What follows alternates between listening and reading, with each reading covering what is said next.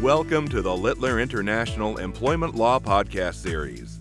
Conversations for the multinational employer on issues impacting their global business. Welcome to today's APAC Employment and Labor Law 2021 series, a spotlight on China. My name's Trent Sutton, and I'm the office managing shareholder of Littler's APAC Regional Hub here in Singapore. I'm joined today by Special Counsel Nancy Zhang. Hello. She works with me in this office. Thank you for joining us today, Nancy. We have a really significant discussion for today's podcast. Starting January 1st, 2021, China's first ever civil code came into effect. It brings extensive changes to China's legal landscape. This podcast will be the first of several podcasts devoted to the impact on employment law arising out of this new civil code. We'll address the opportunities and challenges that employers have in enforcing the civil code and complying with it, as well as some of the approaches we suggest to help navigate this new civil code era. But today, we'll focus on the broader changes brought about by the civil code, and then drill down specifically on an important topic, the code's impact on employee privacy. So our listeners should subscribe to the APAC Employment and Labor Law 2021 podcast series to get more detail in upcoming podcasts of these other changes in the civil code that impact employment law.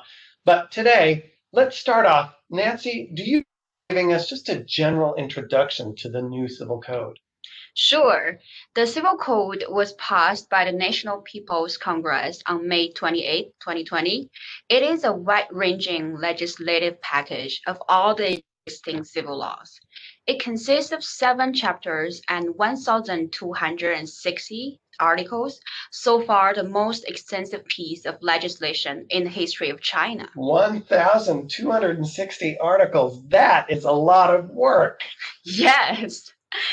The code covers various dimensions of civil society, such as private property, contracts, personal privacy, marriage and family, inheritance, and torts, etc. When the code became effective on January 1st, several civil laws were simultaneously abolished, such as civil law principles, civil law general rules, contract law, and a number of others. Now, China already has a labor law and the primary employment contract law. Does the civil code change employment laws? The answer is no and yes. I said no because the civil code sets up only the general law principles that employment law should follow, but it didn't change anything substantially in the employment regime. I see. The relationship between the civil code and the employment law is most likely the general law versus specific law. When dealing with employment matters, we should use employment law first.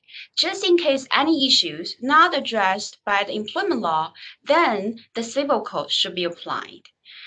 And I said yes because the code brings challenges to employers because it sets up some new obligations for employers on the prevention of sexual harassment, the privacy and the personal information protection for employees. Also, it addressed several issues that never been brought up in the legislation in the past. So employers who are not familiar with those changes, they may get lost. So new obligations on the prevention of sexual harassment and privacy and protection, these sound like very important developments. So let's talk about those a little bit more then. What are exactly the changes to the employment law scheme that the civil code brings? Yes, before answering question, we need to look into what civil code did. First, the code combined, replaced, and changed the existing civil law. Second, it incorporated existing judicial practices established by the court system over time. Those are what we call judicial interpretations by courts. And those sections closely related to employment law are general principles, property rights, contracts, personal rights, and torts. Okay, that's quite a broad category of changes. We'll cover, of course, the most significant employment-related sections of the Civil Code, as I said, in upcoming podcasts. But today, let's start with the personal rights section. Some of our listeners may be surprised to learn that the Civil Code grants protection for personal privacy and personal information, even in China. This is a really significant development. I know many countries across APAC already have significant privacy rules, but what do you think that employers need to know about the Civil Code's new focus on personal privacy rights and how that intersects with employers' obligations? I believe the first question most people would ask is, what is privacy? By the definition of the Civil Code, privacy is the undisturbed private life of a natural person and his private space, private activities, and private information that he does not want to be known to others. This is the first time actually in China history that individual privacy rights have been clearly defined. And to understand this, I think there are two tricky issues that employers should know. First, how to understand the scope of the private information and what is individual is unwilling to let others know. If we say one person chooses to disclose his private information to a small group of people, does it mean he gives up the privacy? The answer is no. He may still reserve the privacy because he is unwilling to let others know but those few people. And the second question could be how to determine whether the person is willing to let others know the information. And the standard is quite subjective and up to the person himself. Until we ask that person, we would not know whether he has privacy expectation over a certain piece of information. And when it comes to the workplace, it could be tricky that how employers could manage employees' personal information and how to monitor employees' workspace, emails, etc. It sounds like a very subjective standard if we're relying in part on what the individual himself or herself believes should be kept private. So what kind of actions then could be considered as infringing on a person's privacy? Many of them, for example, disturbing the peace of other people's private lives through telephones, text messages, instant messages, WeChats, emails we all use at the workplace, and or entering into or taking photo of other people's private space, such as home or hotel rooms. And when we talk about private spaces, those not only include physical spaces, but also virtual spaces such as email box or phones or messages box. I also understand it includes processing another person's private information, which impacts the developing area of China's data privacy scheme, which has already been developing over a few years. We'll talk about that in another program, but tell me more about this infringement of privacy. What do employers do with it? In the past, I believe most employers don't believe that employees have privacy right at the workplace.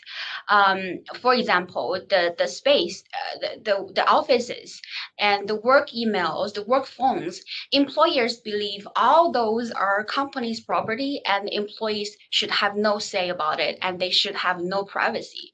But with the new code, those opinions could be questionable because I noticed that there are lots of debates going on about the privacy rights, and some of the courts and judges they believe when employees use personal passwords or certain other protections at their work emails or the work phones or the work laptop, they do have certain kind of expectation of privacy at those devices. So in the past, employers may monitor those devices and the workspace without any notification to the employees, without any consent from the employees. In the future, those behaviors could be questionable.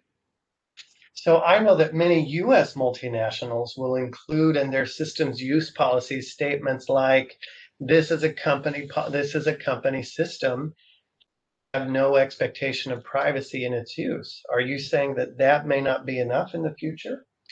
Yes, that may not be enough. I mean, it also depends on the workplace policy and how the employers define that, and what is the manner of use by the employees, using those devices. So I believe employers should be mindful of those challenges. So then we know that this is a brand new law, and of course, we'll see how it develops over time. But at least initially, then, what are your suggestions that employers should do now? I would recommend employers reevaluate whether their management behaviors and the monitor policies exceed the limits of the legislation and adjust them to ensure compliance with the new code. For instance, to monitor emails, the employers may consider notifying employees of the monitor behaviors, or the best approach could be getting the consent from employees. Also, employers should consider training their management teams so that they're aware of their obligations and those challenges. Well, this has been a very interesting discussion with you, Nancy, today. Thank you so much for your time. And we'll invite you to join us again as we delve further into the impact of the Civil Code. Thank you for having me. The purpose of this program is to provide helpful information for employers, addressing the latest developments in labor and employment relations. It is not a substitute for experienced legal counsel and does not provide legal advice or attempt to address the numerous factual issues that arise in any employment-related issue. To discover other labor and employment podcast series from Littler, the largest global employment and labor law practice, visit littler.com/podcasts.